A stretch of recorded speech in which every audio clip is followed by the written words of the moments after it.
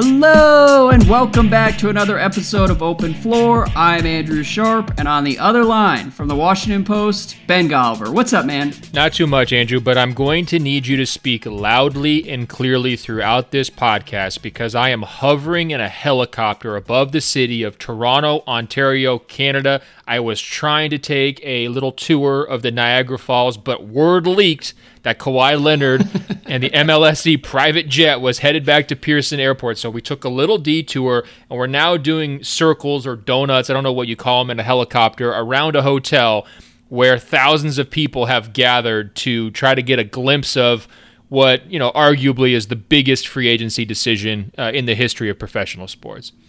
There we go. My favorite part about that is it is entirely plausible that you would be on a helicopter tour above Niagara Falls. Have you ever done that before? I've never been there. I was planning to do it if Toronto had closed out Game 5. So unfortunately, they scuttled those plans, which I have not forgiven them for whatsoever because I really wanted to go. But you know what I say about helicopters, Andrew? They're the OG drones. You know what I mean? Like drones, we haven't really gotten into the drone thing for the last couple of years. I might have let my license elapse, but helicopters, I mean, what a way to fly and what a way to view everything. Absolutely. I'll never look at a helicopter the same again after your OG drone take. But yes, Ben, we've made it to the plane tracking stage, which is the final level of any offseason story in sports. Your favorite stage, right? It is. I love plane tracking because it lays bare just how creepy and pathetic sports can get. And I will click on every single plane tracking story there is because honestly, they can sometimes lead us in the right direction. Like I'm sure you remember Jim Harbaugh at Michigan a few years back, people tracking him to Ann Arbor, or Dan Gilbert's jet going to Florida to meet with LeBron. Do you remember when Gilbert then had to tweet a photo of his backyard to try and dispel the LeBron rumors? I think it was a day or two before free agency. For sure. I mean, that's what I was going to say. Does this make MLSE broke boys? Like they only have the one private jet that the secret's already out on. Everyone knows what their fleet's about. Like, shouldn't they have maybe a whole line of these that they could use to use decoys, throw people off the scent? I mean, does this reflect negatively on the Raptors is what I'm saying. You're joking there, but that was a serious reaction that I had, which speaks to how crazy free agency has gotten and how broken all of our brains have become after the last 72 hours of this. But I did start to think to myself, look, if Kawhi is putting all these teams through this sort of loyalty test where he's testing what leaks and what meeting details get out, maybe the Raptors should have sprung for an independent charter so that nobody would be onto the scent with the MLSE jet. And that's how they could have kind of snuck Kawhi into the country and made this work and keep it all undetected. So, big picture, does this jet influence Kawhi's decision in any way? Or is it revelatory? I mean, I think he had said earlier that he was going to meet the LA teams and then give Toronto the last meeting, right? It's sort of out of a sign of respect. They're the incumbent team. I think that's sort of standard operating procedure. And I got to be honest, I've killed for Kawhi for a lot of things over the years, but I know people are upset about how this is dragging out, quote unquote. It's taking so long. Why doesn't he just decide? By Kawhi standards, this has not been a very long wait. I mean, you go back to 2017-18, he had Manu and Tony out there on the runway for 7 or 8 months before he officially quit on them. So, I mean, what's 3 days in the grand scheme of things? And I do think he's got completely the right to play this out how he wants. I mean, he just earned that right in the playoffs and in the finals. So, everybody just chill out with the anxiety of, when's it going to happen, and let him make his decision on his own timetable. And as far as I could tell, it seems like it's been a pretty respectful process. Yeah, I agree with that. I mean, we did get an email from Tommy who said, is Kawhi on load management during free agency? I live in Indonesia, so I've been waking up in the middle of the night to check for daytime updates from America, and it's just a mess. Please get it done soon. I want my normal schedule back. So, Tommy, that's a you problem. No, that's a Tommy problem. That's not a Kawhi problem, okay? Unless your job depends on you instantly reacting to this news, you're going to be okay if you find out when you wake up in the morning. And honestly, I think sleep, getting a solid at least 6, 7, 8 hours of sleep in a row every night on a consistent basis is one of the most important things you can do for your health, one of the most underrated aspects of life. And I think, Tommy, this is a great opportunity for you to look in the mirror. I mean, come on. Look inward at what you're prioritizing in life. That's a fair take from you. You're on fire today. So, all right, I want to be clear on one thing. Number one, all of the plane stuff, we both agree that will have zero bearing on what Kawhi decides, correct? I mean, he has to go back and get his stuff in Toronto at some point, right? Like he didn't move himself cross country in the interim period, right? So it makes sense that he would have to kind of go back to Toronto one way or the other. I don't see any bearing. Okay, because I don't want anybody to listen to this and hear us joking about the plane tracking and the stalking and the helicopter surveillance and think that we are actually arguing that is going to sway him from staying with the Raptors. Number two, do you have any feel for what direction this is going right now? I feel like we're doing a public service by recording this podcast on Wednesday afternoon. It will almost certainly be outdated by like noon on the 4th of July, maybe earlier, maybe an hour after we finish recording. Kawhi will decide. That's just the way it goes. I didn't want to make our producer, Brandon, who's the best, wait up until like 11 or 12 the night before 4th of July. So here we are. We're all kind of flying blind on this one, which I've really enjoyed over the last couple of days. What do you think is actually going to happen here? Well, I live by the Jim Rohn mantra, have a take, don't suck, no generic praise, no waffling and all that. All that stuff drives me crazy. But okay. I had to do a little piece like laying out the pitches from all three teams. And I got to say, like, there's good pitches on every side. I don't think he can necessarily lose here. It's kind of a win-win-win, and it will reveal what his priorities are. Now, if I had to guess based on the Lakers' moves and how sort of radically they exposed themselves to risk and how they allowed a lot of other targets to kind of go off the market, I would say that is the biggest tell that we've seen, right? Because that's exactly how I feel. The Anthony Davis trade makes sense if Kawhi is coming. It's an utter disaster, and it's so much risk if he doesn't come, and you miss out on all of these other guys, and you don't have the trade assets to go find another guy to fill that max slot by like a trade. So to me, I guess I'm operating under the assumption that Rob Pelinka is not like the craziest brinksman in the history of negotiations, like, Kim Jong-un style, like I'm ready to go to the wall and like threaten everything. I feel like he's revealed himself to be a pretty rational actor, and so I guess I'm leaning towards the Lakers at this point, but I don't feel very confident about it. How about you? Well, yes, and keep in mind that was some of the rationale that had us looking at the Knicks over the last 9 months and saying, all right, well, they must know something, because it would be insane to conduct business this way if they didn't. And so I don't know if the Lakers have earned that much more of the benefit of the doubt than the Knicks had. But I agree with you in large part. The tell to me was D'Angelo Russell panicking and saying, okay, well, I need to get the max from somebody, so let me go to the Warriors. I think if the Lakers were a little bit more uncertain, they would have messaged to Russell's camp to just like hang tight for a couple days, because if Kawhi falls through, we will max you out and make this work. And that's just like my gut feeling. But again, I think what I love most about all this is that nobody has any idea. Yeah, boil this down though. What's a better story? Kawhi joins the super team Lakers, or the super team Lakers go up in a puff of smoke and they're starting Jared Dudley next season? Well, see, and that's what I love most, is I will enjoy it either way, okay? I am prepared to enjoy Kawhi on the Lakers. We can talk about that if it actually happens. But if it all falls through, after all the trash that has been thrown out by Lakers Twitter over the last 7 days, like second-guessing very trusted reporters, talking all kinds of shit about what they were going to do and how stupid everybody else was going to look and how we were all ridiculous for ever questioning Pelinka. If it were to fall through, it would be one of the more enjoyable stories of the last couple years. So yeah, it would be right up there with the Celtics and Anthony Davis. It would be. It would be. And you know what? Like that whole Schadenfreude thing was great a couple weeks ago, and we would enjoy it. Like the Lakers story would be just as good. I appreciate you fake smiling and laughing along with that one. We know that one hurt, though.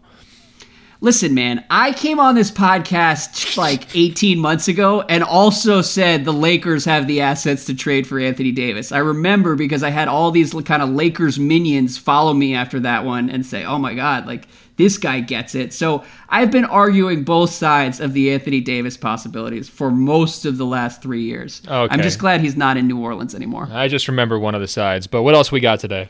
All right.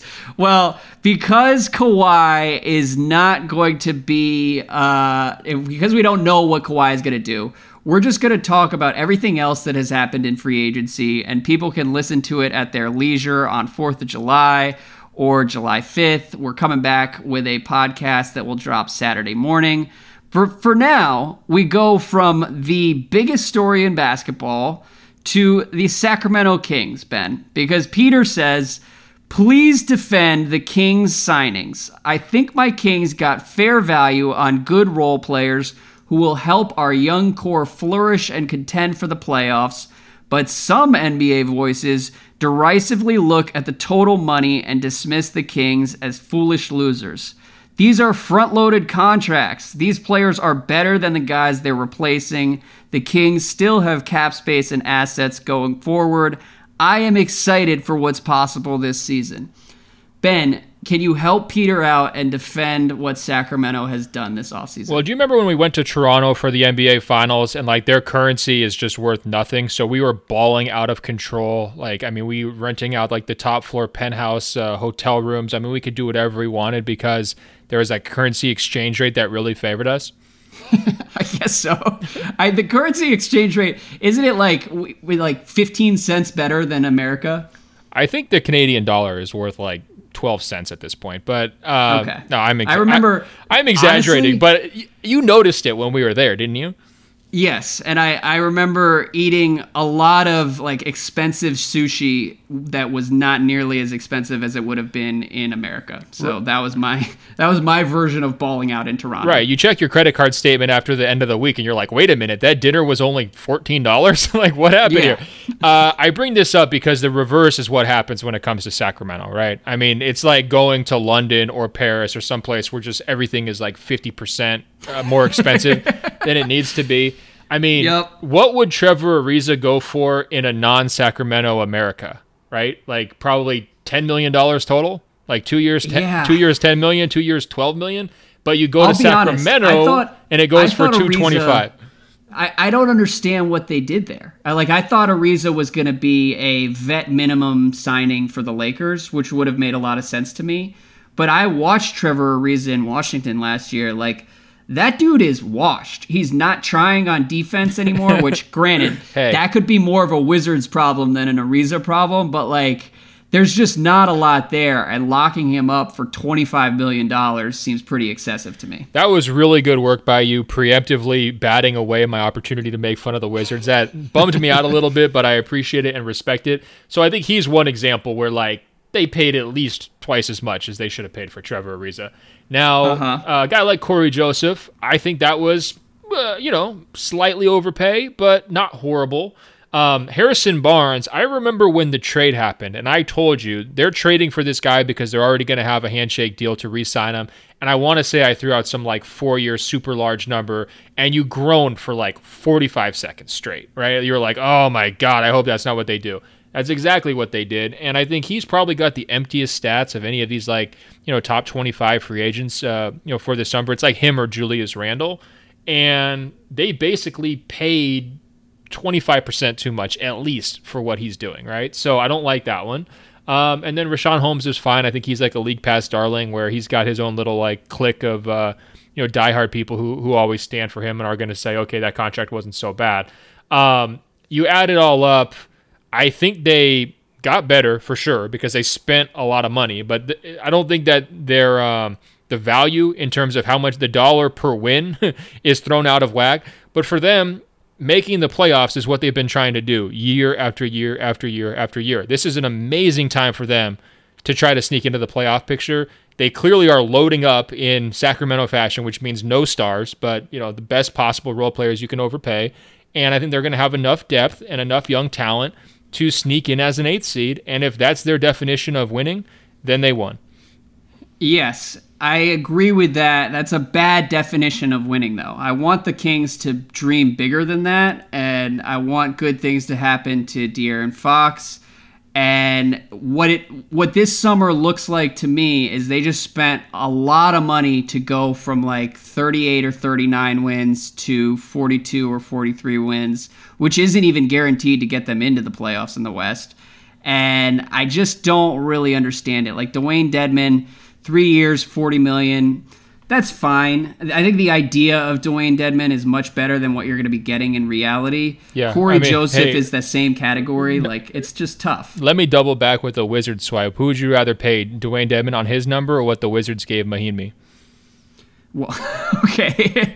The lowest bar in the universe, the Kings are able to clear, okay? Dedmon at 3 for 40 is better than... I don't even want to think about what Mahinmi actually got, but yes. I'm saying Dedmon, that could be like a C- deal where, there are Fs out there in recent comparables, Yes. And well, and an F would have been paying $50 or $60 million to Willie Cauley-Stein, which is what I was worried they were going to do until like June when we found out that those two sides were pretty far apart. I like Dedmon as a alternative to paying big money to have Willie Cauley-Stein come back. Richaun Holmes, I really like. I would have liked their offseason a lot more if they had taken that Dedmon money and just given it to Kevon Looney and got Richaun Holmes in on a 2 for 10 deal and had Harrison Barnes. I'm not sure how much Corey Joseph is actually going to help them at this point, but sure, if you just want to pay a veteran. All of this seemed like lateral moves, and I just wish they had been a little bit more creative or ambitious.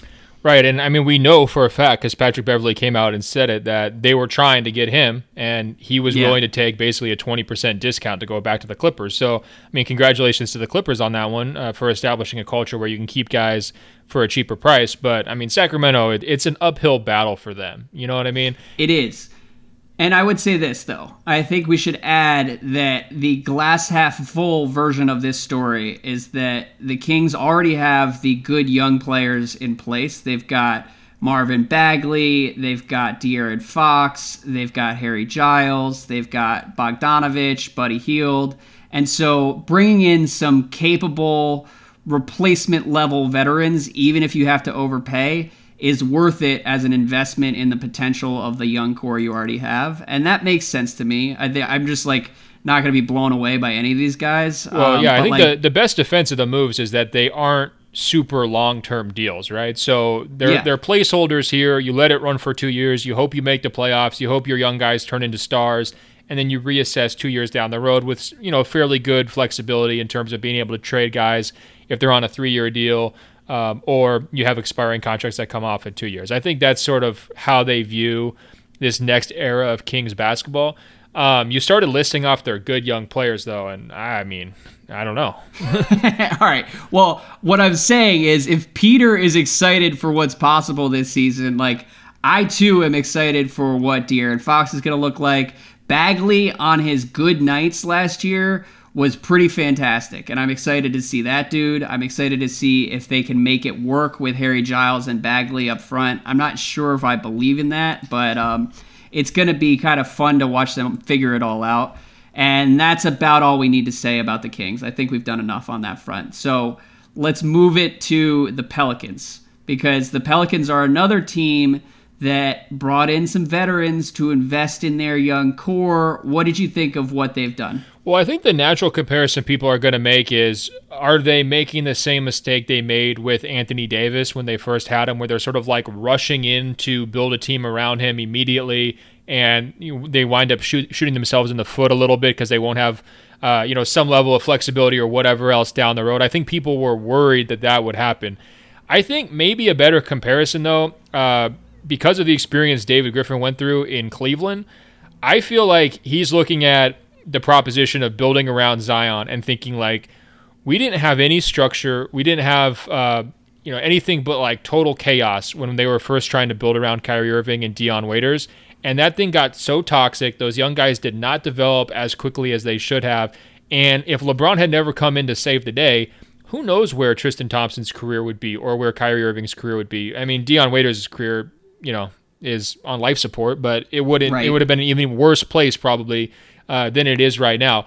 So what I think he's trying to do is living up to what he said right after the draft or right around the draft, which was like, we don't want to put this all on Zion's shoulders. He doesn't have to be our leader. This is Drew Holiday's team.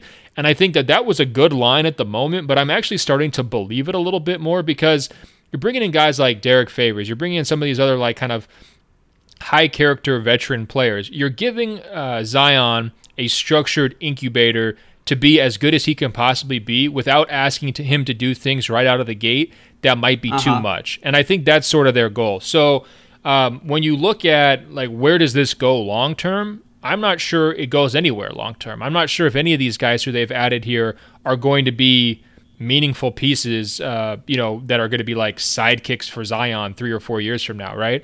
But I do understand sort of the base level logic of like, you've got to do a lot of culture repair on the Dell Demps era. And I think that's sort of, they're trying to mix a little bit of that with a little bit of what's the best way to ensure Zion reaches his full potential. I understand that.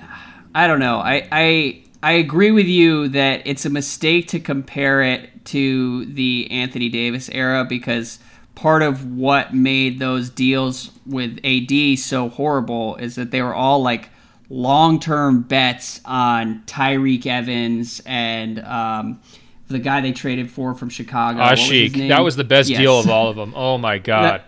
It was really brutal. And so I understand that it's not an apples-to-apples situation because a lot of these investments are low-risk, short-term plays from New Orleans. I do think that we need to kind of like pump the brakes on the David Griffin worship that's happened over the course of the last like 3 to 4 weeks on NBA Twitter because Griff did a really good job trading with the Lakers and extracting the most value possible. So that's a win right there. He drafted Zion Williamson #1. That's a clear win right there. Everything else, like I don't know if I love some of these other moves, and the team they have now is like Mason Ginsberg, who's a great Pelicans writer, tweeted out their depth chart. It's like Lonzo Ball at point guard, Drew Holiday at shooting guard, JJ Redick at small forward, Zion Williamson at power forward, Favors at center, Ingram off the bench. I don't love that team if the goal is making the playoffs. And more importantly, I don't understand why the goal is making the playoffs because it goes back to draft night. It's like if you do want to pair Zion with an all-NBA type sidekick, like your best route to doing that is the draft. And so I don't really understand the hurry to compete in New Orleans. Right. And maybe it's just a cultural thing. No, and I'm not sure that they're actually trying to do that, though. I think I'm trying to say, like, I think they want to be competent. They want to be respectable. They don't want to be this like crazy rebuilding thing where Zion is just kind of like, being thrown into the deep end like a player like Devin Booker down in Phoenix, where it's just like, oh my God, like what's happening down there, right? Like, when you're looking at the money that they paid these guys, taking Favors in was like not that big of a investment. I mean, JJ Redick 2 for 26. Like, I don't think that's the worst thing in the world. It's more than I would have given him, but not crazy. I think another factor here, though, and I don't think that they're being driven by this desire to make the playoffs. That's number one. But number two, another factor is they have to figure out how to use Zion in the NBA, right? Like we've been saying all along, like it doesn't really matter what his position is. Like he's positionless. He's this modern player. He can do it all. He can play 5. He can be, a ball handler in the half court. That sounds well and good in theory, but you also need to see what types of players can play with him and who are the best kinds of guys to have around him. Does it make sense to have a big-bodied, slower guy like a Favors as his bodyguard center and he plays the 4? Is he going to really benefit from playing like a guy like JJ Redick who can create space in the half court and put him into more like one-on-one situations against his defensive player? And if you're going super young all the way through that, you're maybe not getting those answers fast enough, right? And I actually, we agreed, they probably should have just used that draft pick at number 4.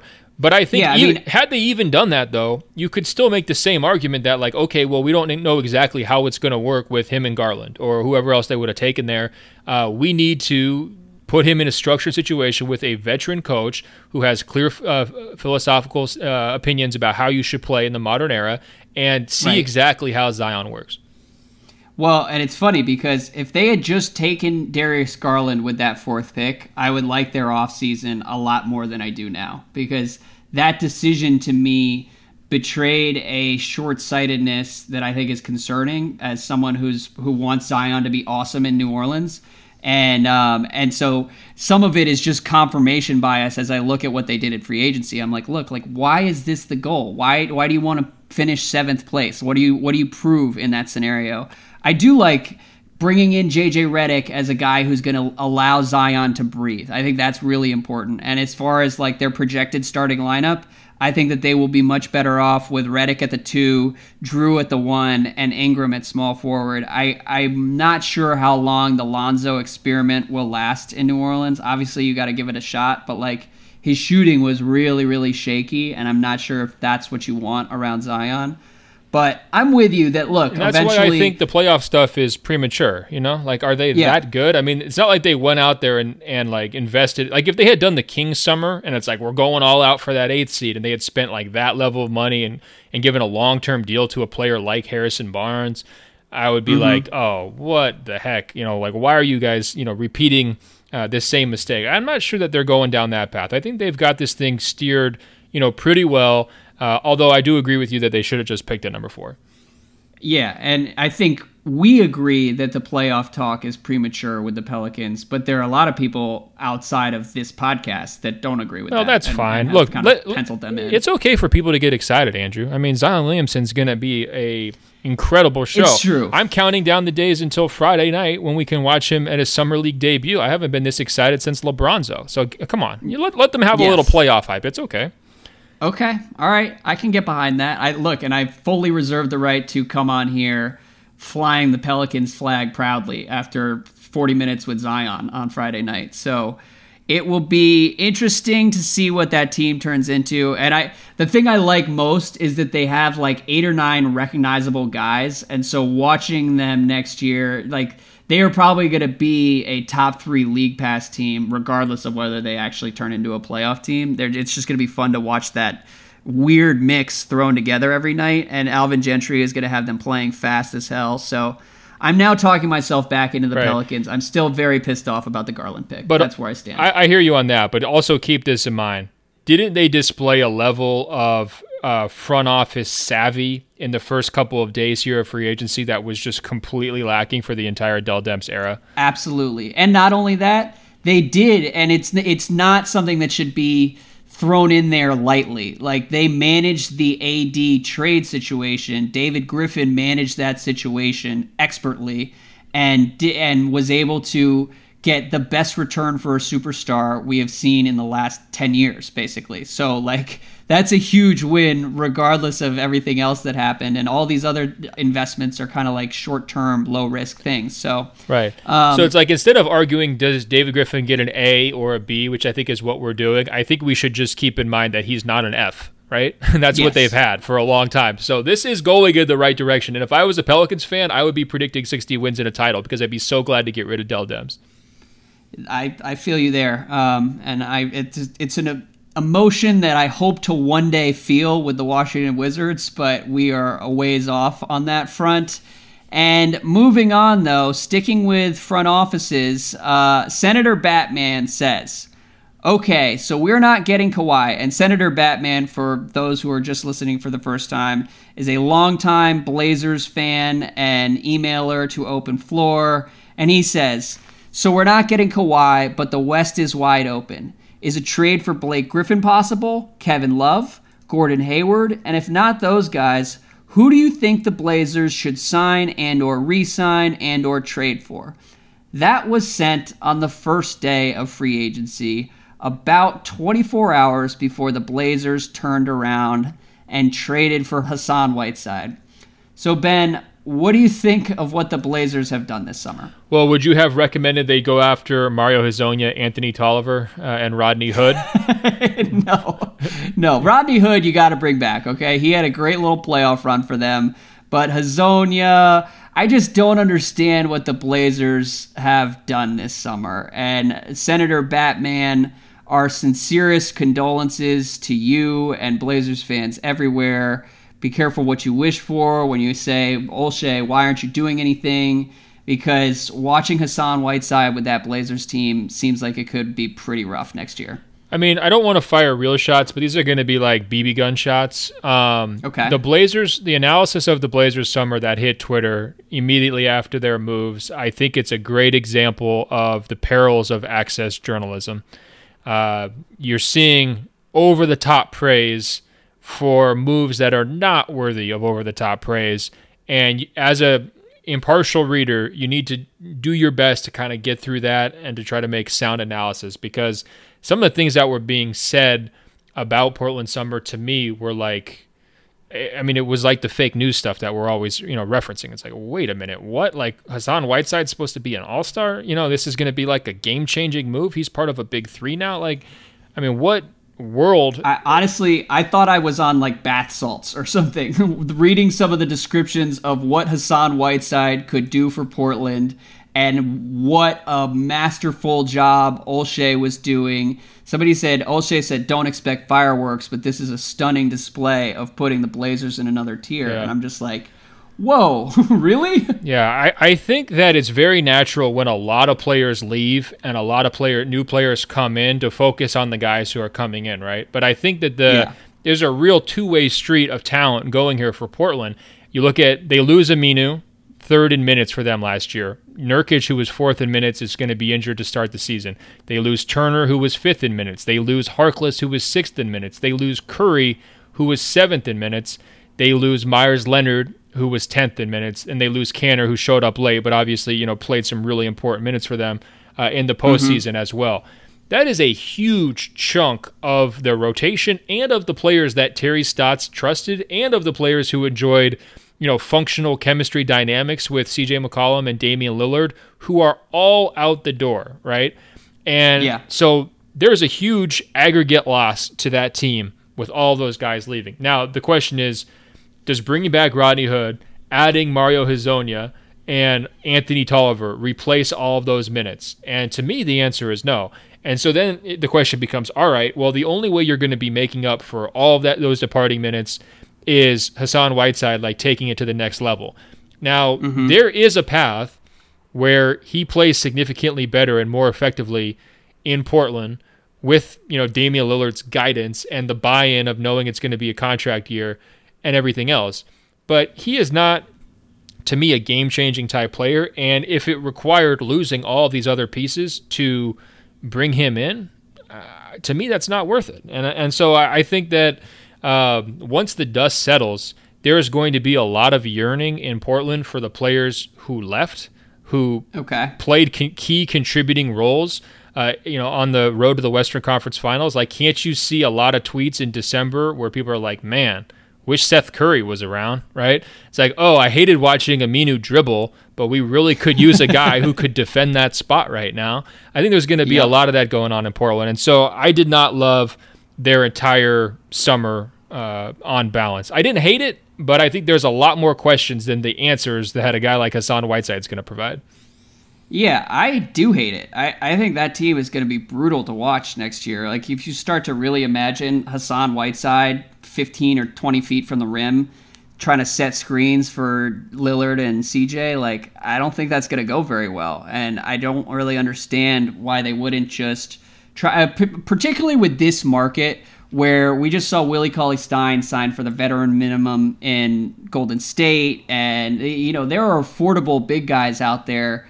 The upside with Whiteside, I think that ship has sailed over the last couple seasons. I mean, I don't know whether Heat games are blacked out in Portland or what, but I have watched my fair share of the Heat, and they are just consistently better with Whiteside on the bench. And part of that is because Bam Adebayo is awesome in his own right, but a lot of it is Whiteside and not really fitting with the modern game and not really caring about adapting. Right. And so the hope is the only way this works with him is that he gets this crazy contract year focus that he showed the last time he had a contract year, and he is only a placeholder until Nurkic comes back, right? So it's not like they're relying on him to be like the main third wheel of a Western Conference playoff push. And he does, rebound in volume. He does finish, but yeah, I don't know. I think the fit is weird, like you mentioned with their guards. I mean, they don't have like this Chris Paul type setup guy who's going to be, just force feeding him lob dunks, play after play after play. Right. And there's no question that his overall offensive impact the last couple of years has been a big time negative because he screws up the spacing and he turns the ball over a lot and he makes a lot of mistakes and he's not the most focused or consistent type of guy. I think that the excitement comes from, people like you who love fantasy basketball and they see the numbers and that's about it. People like me after I just got done crushing Whiteside. I think I have too many. We should be clear. I am too close with too many Heat fans in my life who just are like over the moon that they were able to trade Whiteside, which is never a good situation when the other side of a deal is just like falling all over themselves to give a guy away. Probably a red flag right there. Right. Well, the comparison that Blazers fans would make is that a lot of the same stuff was said about Nurkic when he left Denver, and Kanter had a million questions about him before he came to Portland and kind of turned his reputation around at least slightly, during that postseason run. So is there something in magic in the water? Is it the Terry Stotts factor? Is it the Damian Lillard factor? Yeah. Is that enough to get, 8 good months out of Whiteside? I mean, do I think he's going to be a long-term piece for them? No. And to me, it just all kind of feels Grunfeldian because these are like half measures to fix mistakes that were made 3 years ago. And they're low ceiling moves that are kind of depressing, but like you can talk yourself into it if you squint really hard. And well, I don't know. I'm not going to do it. Yeah. It bumps me out that Lillard and McCollum are stuck with this. Well, I mean, would you say though that Bazemore is a better fit than Turner? Because I think he is. Yeah, that's the one move that I think is a little bit better than a lateral move because he's going to be able to space the floor and he'll fit with Lillard. I think he'll probably be starting at small forward by the time we get to October. Right, and another reason why the fans are pumped up, I think, is because it's an opportunity for Anthony Simons and Zach Collins to take bigger roles, and Blazers fans, like a lot of fan bases, fall in love with their own young guys. And as we can probably safely predict, there's going to be some good nights for both those guys, and there's going to be some rough moments too. And if you're trying to compete right now and duplicate last year's postseason run, I don't know how ready those guys are for that next step up. Hey guys, what's up? This is Ben Golliver with a message from Mattress Firm. The only thing better than watching your team win is a perfect nap. And Mattress Firm's President's Day sale lets you get a king mattress for a queen price or a queen mattress for a twin price for savings of up to $600. And you can take home a free adjustable base with a qualifying purchase. But you have to hurry. The clock is ticking on this sale. It's ending soon. Isn't it time you saved and slept like a champion? Shop now. MattressFirm.com. MattressFirm.com for the President's Day sale. Yeah. Well, we will see. We'll see what happens. It wouldn't be the most shocking thing in the world if Whiteside put together a really solid contract here with Lillard. I think I'm just scarred from watching him kind of like take up space in Miami over the last couple years. Right, but even if he did that, are they going to pay him? I mean, that's the other thing too. Like, guard your heart here. Like, let's say he comes in and has his perfect season. They've already got Nurkic in line. Like, it's a backup center or a center like Whiteside. It's not going to be their top priority as a franchise. They've got Nurkic on a great deal. So, to me, he's kind of like a mercenary, Yeah. Well, from one team in the West to another, Connor says, I was a bit surprised the Nuggets gave Jamal Murray a full max on the first day of free agency, a full year before they had to give him that deal. What do you guys think? Ben, give me your Nuggets take on that one. I think they're the most slept-on team in the entire league right now. I think they've got a top 10 level player in Nikola Jokic. I think they've got great chemistry, great continuity. They brought back Paul Millsap. They locked up Jamal Murray, and they're the team that should be getting at least half the love that the Utah Jazz are getting right now. It's funny because I just had to fill out like a roundtable survey thing for Sports Illustrated, and they asked who's the most overlooked team in free agency, and for me it came down to Houston and Denver, in large part because of the continuity you're talking about. Granted, Houston's continuity was sort of like accidental. It seemed like Morey was moving heaven and earth to like make some changes. But I think both of those teams running it back is the right play. Denver, I agree with everything you said. I think that they're going to be in really, really good shape going into next season. I do wonder why they gave the Murray deal out this summer. That's the part I don't really understand. Okay, I'll get to that in a second, but we've got breaking news here. Okay, it's not Kawhi related, so don't get too excited. Okay. The Memphis Grizzlies are trading Kyle Korver and Javon Carter to the Phoenix Suns for DeAnthony Melton, Josh Jackson, a second-round pick, and another conditional second-round pick, according to Woj. So the Josh Jackson era in Phoenix is over. We got that incredible email from Marcos running down how little they've gotten from all of their lottery picks. Go ahead and add Josh Jackson right to that list. Yes. The Josh Jackson era got incredibly bleak, incredibly fast. There were some red flags. Or I believe we termed them like orange flags because they weren't quite red on the way into the draft. But boy, oh boy, every character concern proved relevant once he got to the NBA. Yeah, the Lennon era is over down in Phoenix. But is James Jones, famous NBA shooter, going to construct his roster with only shooting specialists? Like, is that what he did in the draft with his first round pick, and that's what he's doing, grabbing Kyle Korver? Like, is he going to be out there just accumulating like the Troy Danielses of the world to build a dream roster in his own image? Is that what's about to happen? I don't know. You know, they have taken some heat for the Rubio deal, so clearly Rubio cuts against that theory. That's right. I like the Rubio deal as somebody who can come in and maybe raise the floor by 3 to 5 wins and keep the Suns a little bit respectable. I think his skills pair well with Booker. And granted, they had to pay the same tax that the Kings did with a lot of their deals, but like, that's worth it to me. And given where the Suns have been over the last 5 years, wandering through the wilderness, like, just go get a veteran who actually knows what the hell he's doing. So unfortunately, Kyle Korver is getting bought out, according to Woj. I was going to say, that's 100% a buyout. Which scuttles my plan. So they just handed James Jones with draft picks away. That is an embarrassing move for Phoenix. I mean, we keep coming back to the same thing, but my goodness. Anyway, but getting back to the Ricky Rubio thing, there's this whole meme on Twitter about him like smiling or whatever.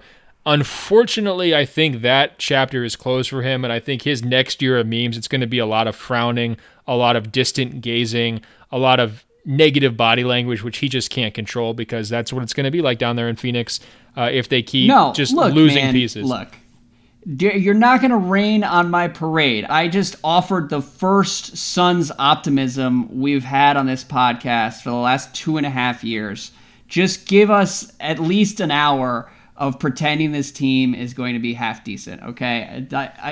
Rubio is going to be fine. It's like a golden parachute for him in Phoenix. It's going to be warm. He's going to be making a lot of money, and the Suns can maybe win 30 games next year. Did you miss the part where they just gave up 2 second-round picks to trade Josh Jackson like 15 seconds ago? I mean, come on. This is not a parade. This is the opposite of a parade. 2 seconds is fine. I also like Javon Carter going back to the draft to last year, so I'm cool with it. It's an addition by subtraction, situation with Josh Jackson going out the door. But we've been saying that about every single trade they've made for the last 5 years, and somehow it never actually winds up being addition. It just winds up being subtraction. Anyway, to get back to Jamal Murray from like 5 minutes ago.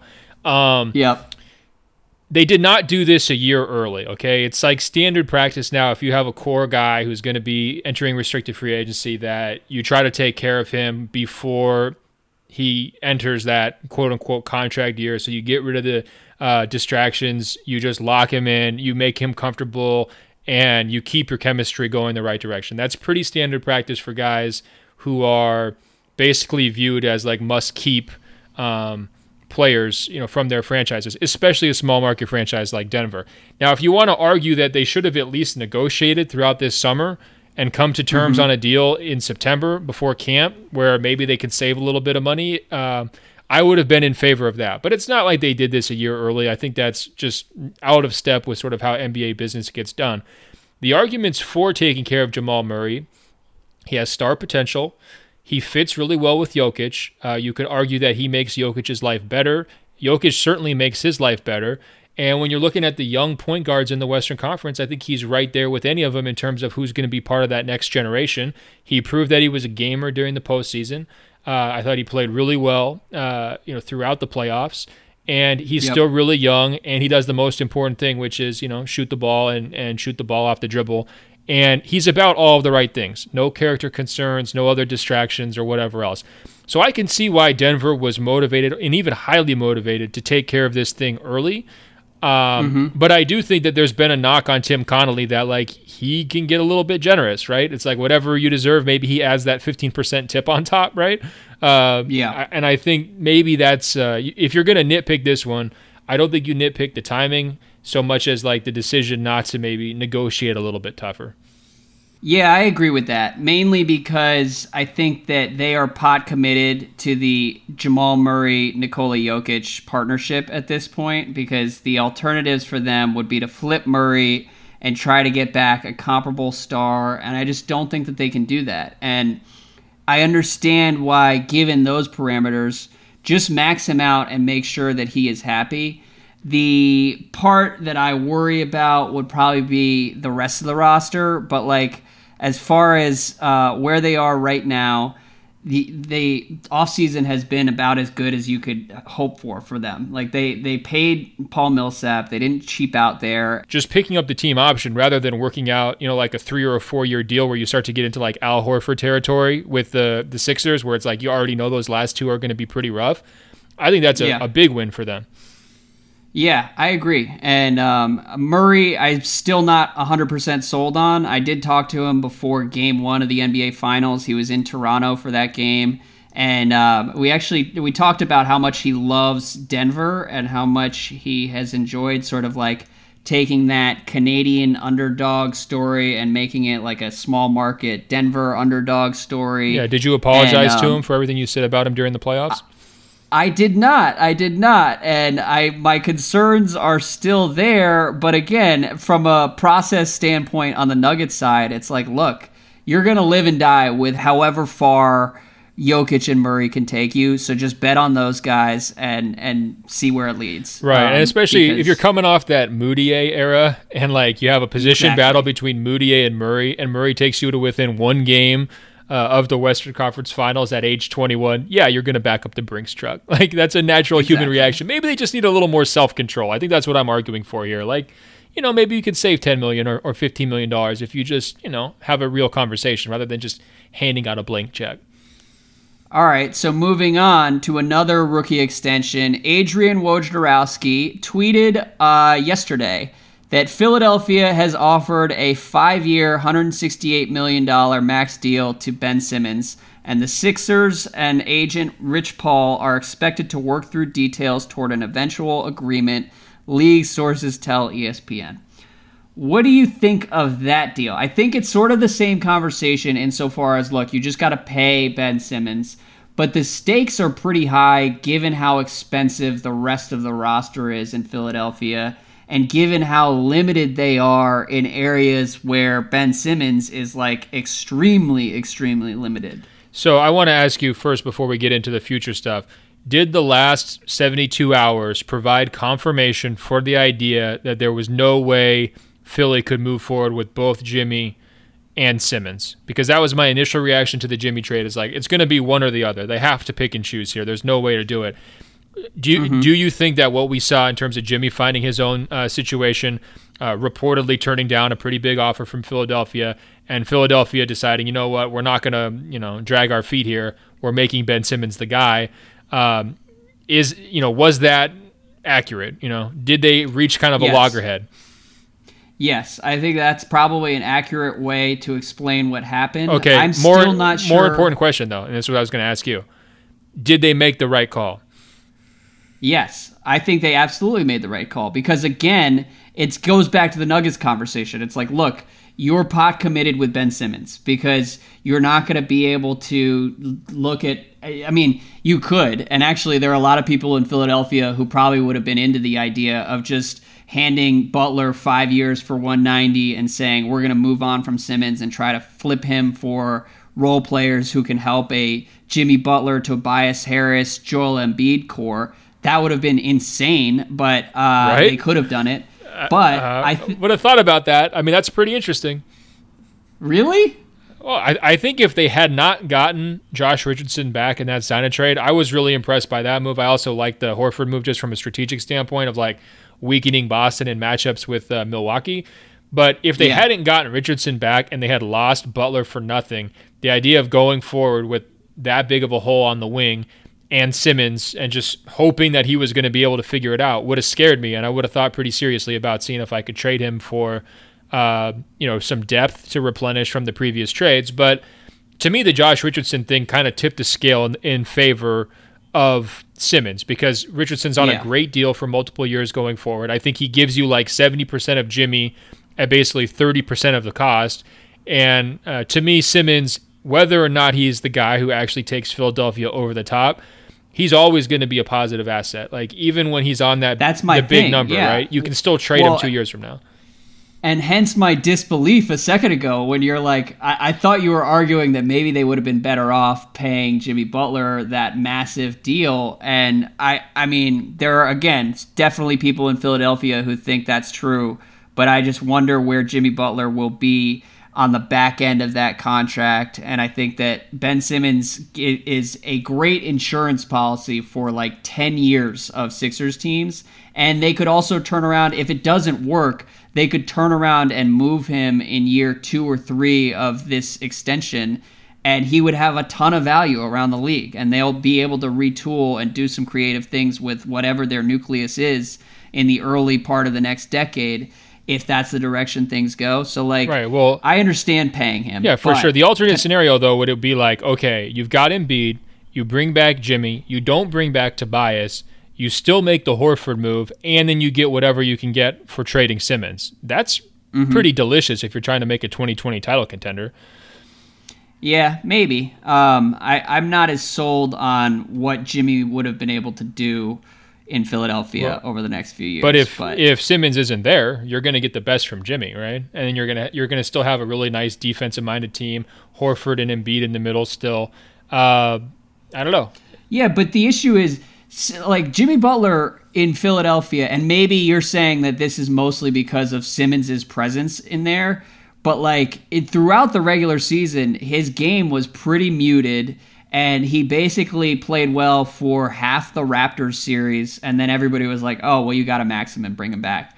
And I like what they did much better than that plan. So, well, the tricky part is we don't know what you could get for Simmons. I bet you could get a lot for Simmons, but I think that they took a safer and more fan-friendly approach by sticking with the guy that they drafted, during those process years, by sticking with one of the most entertaining young combos in Simmons and Embiid, and just praying that this guy figures out how to shoot. And, I unfortunately, as a guy who really liked him coming into the NBA, his lack of progress on that front has been completely inexplicable.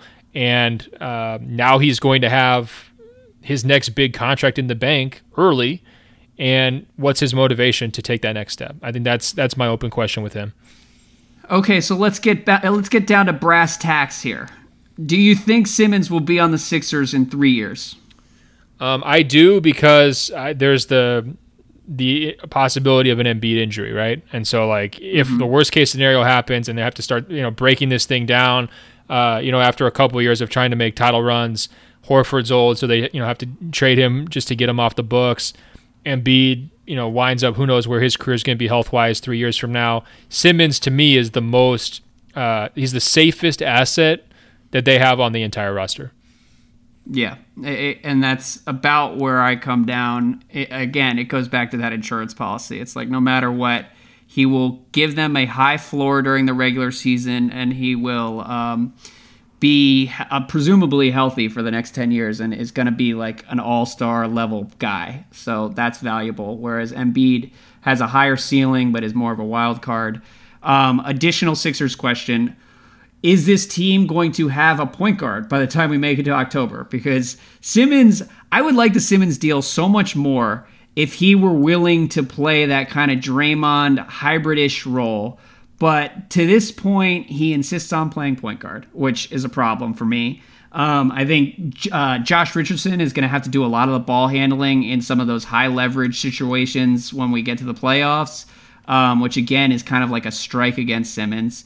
But moreover, I think like the front office's failure to address the point guard situation over the last couple of years is kind of unbelievable to me. Like I joked on Twitter that this dates back to the end of the Hinkie era, which is true though. Like they just have not had a credible point guard in Philadelphia for a long time, unless you count TJ McConnell, who just signed with the Indiana Pacers this afternoon. So what do you think they do there, and how serious a problem do you think it is? Well, your favorite point guard, Kyrie Irving, ran the 8th best offense last season, and your least favorite point guard, Ben Simmons, ran the 7th best offense in the NBA last season. So I don't think it's a catastrophic problem. I think it comes out more in the postseason. I think that the fewer shooters that you have around Simmons, the bigger of a problem that it is. I think we've been over kind of time and time again the idea that this roster isn't really constructed to maximize his talents. I would be more worried about defending the point guard position if I was them than I would be about Simmons' ability to run the offense. I think Horford's playmaking will help them. I think they're going to be so good on defense that the offensive questions are not going to really matter until like the Eastern Conference Finals. That's about where I came down on Sunday night at the end of our free agency pod, where it's like, you know what, this team is going to have a really high baseline on defense, and they'll figure it out on offense. It's more about like how the hell has this team just never addressed the point guard situation over the last couple of years? And again, that does matter in the playoffs. I see you pandering to Spike and Mike and your buddies. They lose TJ McConnell, and so it's like the end of an era. I get it. I have been accused of pandering to Spike and Mike. Let me tell you one thing, okay? Anytime I praise the Sixers, it is in spite of Spike and Mike. Okay? Through gritted teeth. Yes, I don't ever want to say anything positive about the goddamn 76ers. I'm excited to see what they turn into next year. I'm also excited that for some reason they are going to continue to pretend that Ben Simmons is a point guard. We'll see how it all shakes out, but elsewhere in the Eastern Conference, Ben, Matt says, the Bulls have fleeced the Wizards again by getting Satoransky from them. How does Andrew feel about this trade? I didn't expect the Wizards to let him go, and it's starting to feel a bit better now to be a Bulls fan. So first of all, what do you think about what the Bulls have done this summer? Have they really done anything? I mean, come on. Like, they avoided big mistakes, so I think maybe their fan base is happy. I mean, Satoransky is a guy that you've overrated because your team's been so bad that, you know, his being halfway decent looked amazing sort of by comparison. He's fine, nothing special. But what's the big mover shaker movie? Like, you're that excited about Thaddeus Young? I think it speaks to my Satoransky biases that I'm pretty high on this Bulls offseason, because you're right. We shouldn't get too overjoyed with bringing Satoransky in and slotting him in as a starting guard next to Zach LaVine. But I'm there anyway. I can't help it. I really like what the Bulls have done. I'm excited to watch Kobe White. And I'm even counting the Otto Porter trade as part of this offseason. And I think that next year's Bulls are going to be a lot more competent and coherent than last year's Bulls were. Okay, so slow down. I need you to explain the Satoransky thing, because we talked about Bulls needing a point guard for at least a year. We went through a lot of different scenarios. Darren Collison, Patrick Beverley, Malcolm Brogdon. I mean, almost any free agent who was available, I think at some point we probably said, hey, the Bulls should give a look to him. They come out with Satoransky, and he's going to have to be their full-time point guard, right? At 27, he's never really been a full-time starter. How are you this excited about it? Well, he makes a lot of winning plays and is kind of a low-usage guy who I think pairs fairly well with Zach LaVine. And they just have needed somebody who can hit shots, but also not kind of like dominate the ball too much.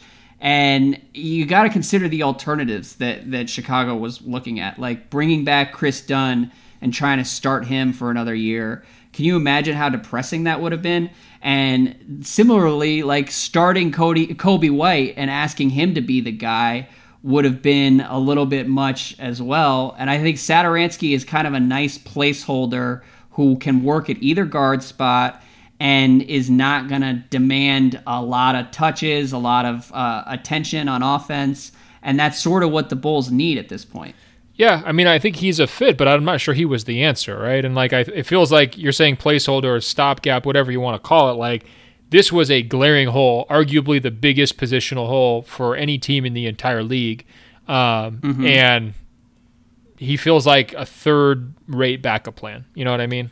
Well, so what else should they have done? Should they have traded for like Jeff Teague or something? Well, I mentioned the Brogdon possibility. I think I would have preferred that if I was them. There's Beverly. I would have chased him for sure, and I'm sure they did. I mean, the price got pretty high on him.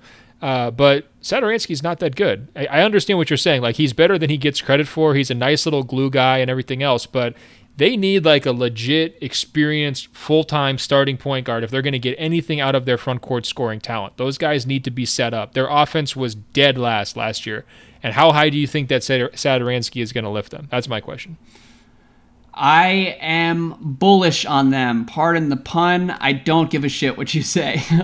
You're asking fair questions, but I also think that like paying Malcolm Brogdon $22 million a year would not have been a better answer than paying Satoransky 10 and seeing what you have with these young guys and kind of taking it slow over the next 2 years. They're preserving a lot of flexibility for 2021 while also investing in the young guys and putting capable people around them, which I think is the smart play if you're the Bulls. And I really like Otto Porter and what's possible for him in Chicago over the next few seasons.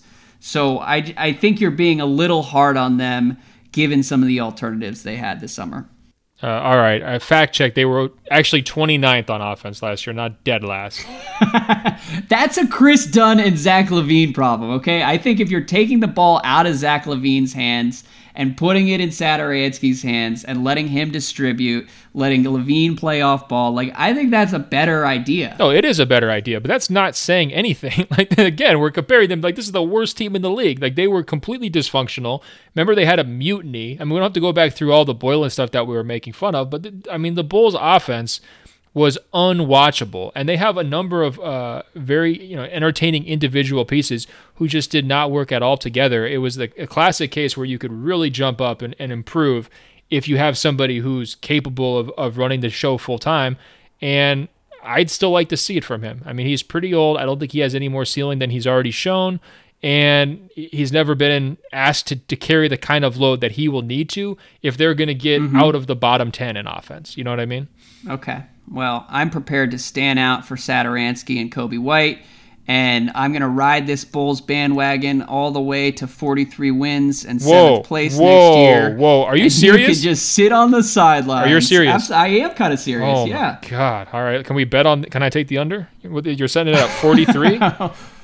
Wait a second. All right. Well, 43 may be a little bit high because 43 could be like 5th place in the East. I'm picking the Bulls to finish 7th place in the East next year. I'll stand by that. All right. I'll have to look at the standings because the East, I mean, it's one of those things I try to avoid at all costs. It's just bleak. Well, that's what I'm thinking is like, all right, so speaking of teams that did not address their point guard needs, I mean, what did the Magic really do this summer to make us believe in them? Well, the Magic are going to be better than the Bulls next year. Come on. I don't know. Like, keep in mind, Wendell Carter Jr. missed like the final 50 games of the season. Well, keep in mind, he just had surgery on his core today. Okay. Well, is he going to be healthy by October? Well, they say, but I mean, we're not. Are we counting on a big bounce back after 2 surgeries in 12 months? I mean, I love the guy, but that's a rough start to your career. I love this. You and I are both locked in on the Bulls, clearly. Oh, set the line. But let's do it. 43 wins. Yes. Wait, I'm not committing to 43 wins. I'm committing to 7th place, and I will make that bet, and we can figure out the terms at Summer League. I also recently bought my Fred VanVleet windbreaker, which I will be debuting in Vegas, so wow. Look forward to that. I do look forward to that. Yeah, according to my calculations, I've run some numbers. It looks like 7th in the East is going to be about 31 wins. So would you take the over? I believe in Kobe and Sato, okay? And I believe in Otto. Basically, all players I liked before they got to the Bulls, I'm sold on. The actual Bulls, the jury is still out, but I'm willing to take a leap of faith here because I believe in my former Wizards. And speaking of my current Wizards, I don't even really want to address it right now. Maybe we can talk about it on Friday night, but I will read out our current depth chart via Candace Buckner.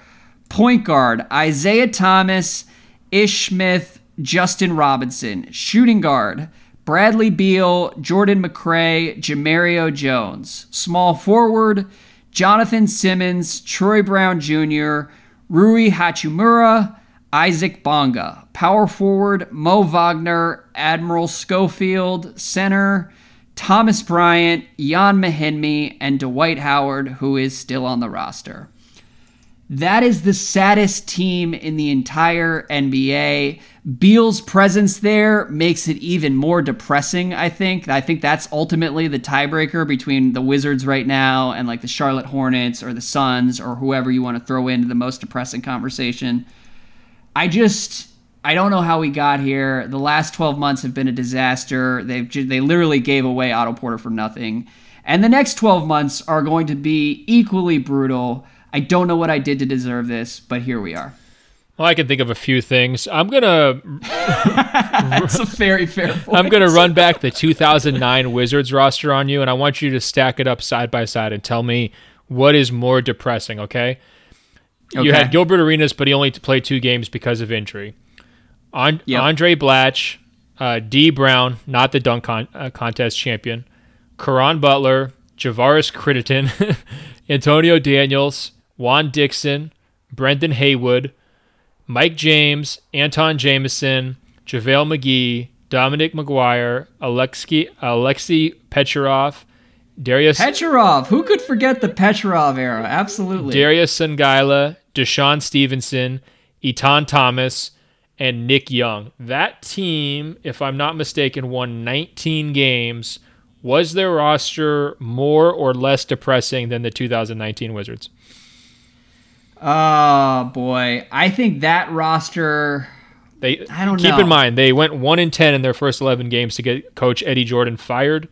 And they finished with a strong 18-53 push, but narrowly missed out on the playoffs.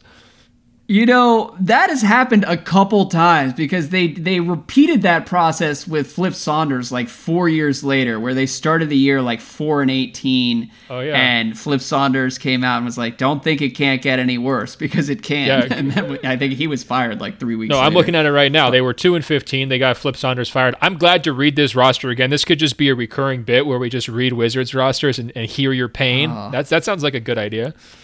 And it's really hard to say which roster is more depressing because Gilbert, there were a lot of hopes and dreams baked into Gilbert Arenas. I mean, I literally started caring about basketball more than ever before. Gilbert was kind of like my gateway to the basketball internet. He made the Wizards so much more fun than they ever were when Michael Jordan came to DC. He made the Wizards matter for the first time in a long time.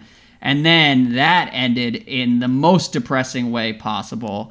So can I add one addition to the current Wizards roster, though? And actually, I guess technically it's 2 additions because you also have to consider John Wall and John Wall's contract on this year's current Wizards balance as well. So a lot of what you're saying about Gilbert, I feel like the seesaw, it winds up being evened out once you throw into account those 2 factors. Well, and yes, that's what I was going to say, is the Gilbert thing just seemed like a disaster that we were never going to be able to explain, whereas fast forward 10 years, it's almost like watching it all happen on repeat, and now it feels like more of an institutional issue than like some sort of cosmic situation, and it kind of feels like this is just how things are always going to be. So that's not great. I think that probably tips the scales in favor of the 2019 depression. And wow. I still can't believe that they drafted Rui Hachimura in the top 10 and they gave the... We need some added context. What? Is this the most depressed you've been entering into a season since you followed the Wizards?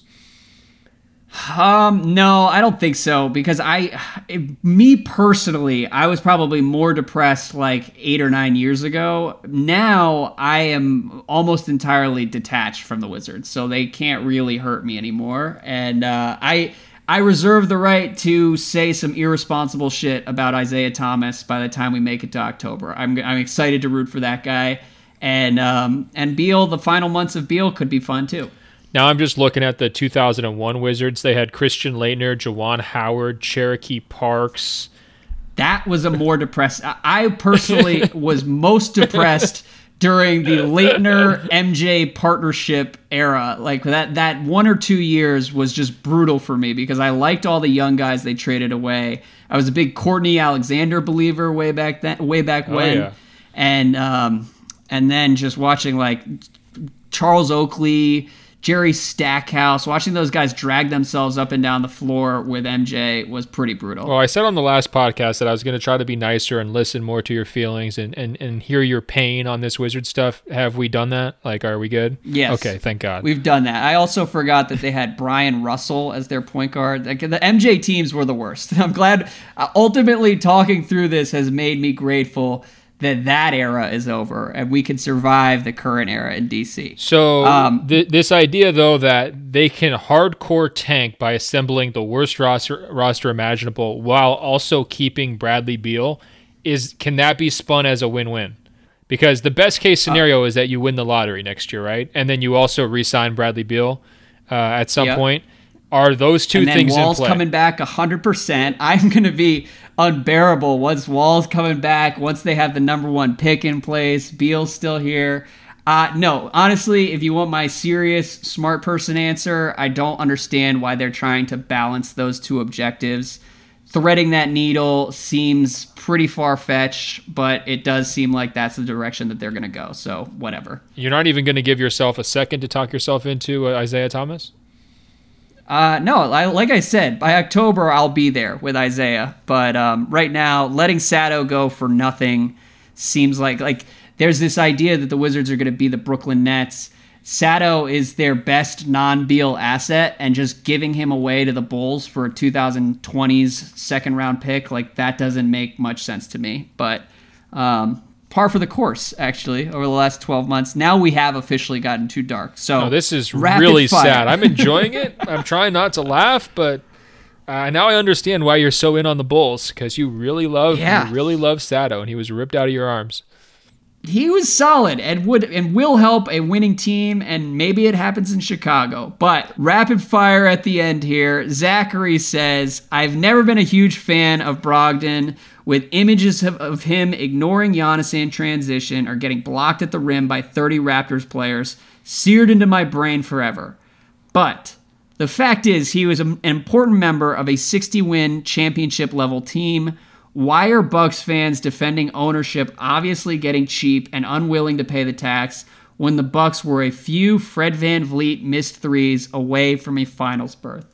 So, Ben, I include that for 2 reasons. One, I don't think we need to spend too much time on the Bucks fan side of this, because I think I have a few friends on the Bucks internet, and I think that there are 2 categories of Bucks fans. There are some fans who are super hardcore and borderline the most radical NBA fans on the internet. And then there's this other group that doesn't want to pay Chris Middleton, thinks Brogdon was overpaid, and doesn't really understand basketball. So we don't need to necessarily engage with that attitude too much.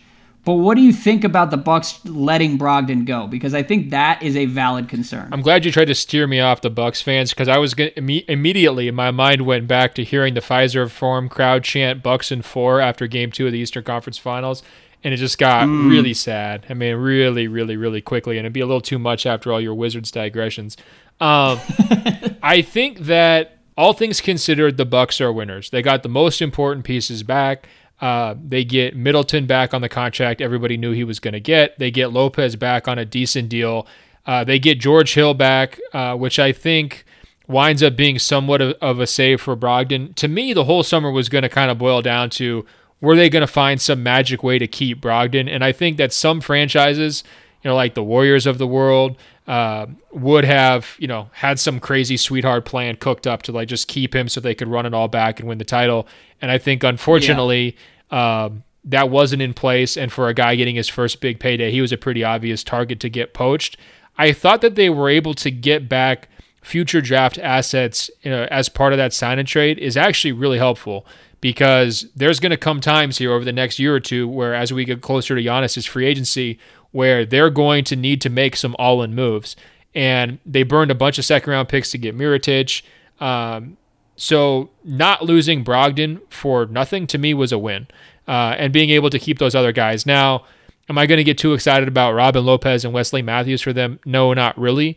But I think that they were sort of in that prime position to have a whole bunch of their guys cherry-picked and then potentially facing like an identity crisis where like, oh my God, we lost all these guys. We can't keep Giannis happy. We're screwed. I think they avoided that. If I were them, I probably would have just paid up to keep Brogdon. But I understand why they didn't. And I think it was a fairly good save from their standpoint. It's a decent save. I'm a little bit frustrated given how bad Eric Bledsoe looked in the playoffs. That's the only reason I would be concerned. Brogdon is not as good a defender as common NBA fans think, and he is not as good an offensive creator as I think a lot of people assume. And he is pretty overpaid right now, and there are injury risks as well. But at the same time, you look at what Giannis is going to be working with, and it's like it's tough to watch Brogdon leave for nothing, because off the dribble, he was one of the only guys who could score. It's not quite nothing, you know what I mean? Like if they had not gotten anything back, I would have said it's a worse thing. I guess put it this way though: would you rather have Bledsoe on his number from Milwaukee or Brogdon on his number? Maybe Brogdon on his number, just because at this point, all that matters is the conference finals and the NBA finals. If you're the Bucks, that's what you have to be thinking about, is who is going to be most valuable in those big time situations. And Bledsoe just like kind of flunked that test this year, and hopefully he bounces back, because it was hard to watch because he had such an awesome year, and he was even great during the Celtics series, like ruining Kyrie Irving's life. But that doesn't really matter, because like the Bucks honestly should have won the NBA title this year. They should have beaten the Raptors and then should have beaten the shorthanded Warriors.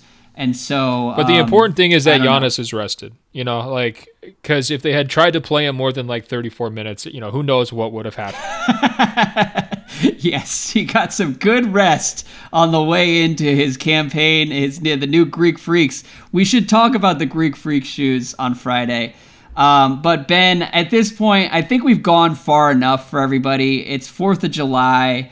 Everyone's probably checked out by this point in the podcast anyways. And we're all just going to be waiting on Kawhi here. Who knows when he'll decide? Probably about 15 minutes after we finish recording this. I hear you, man. The end of this podcast was for the true diehards, the people who want to get to know you a little bit better, to take it even past that social media realm and really get into your heart of hearts and your soul.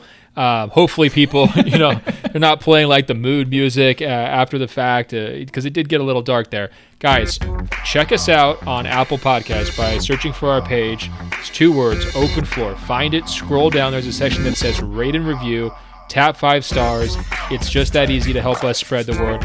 We're also on the world famous radio.com/openfloor. Check me out on Instagram at ben.golliver. We're still doing free agency analysis all week long, breaking down various teams, what they've done, who won, who lost, all that good stuff. Andrew, until later this week, live from Las Vegas Summer League, where Zion Williamson will take over the world, the internet, and everywhere in between, I will talk to you. All right, man. Take it easy.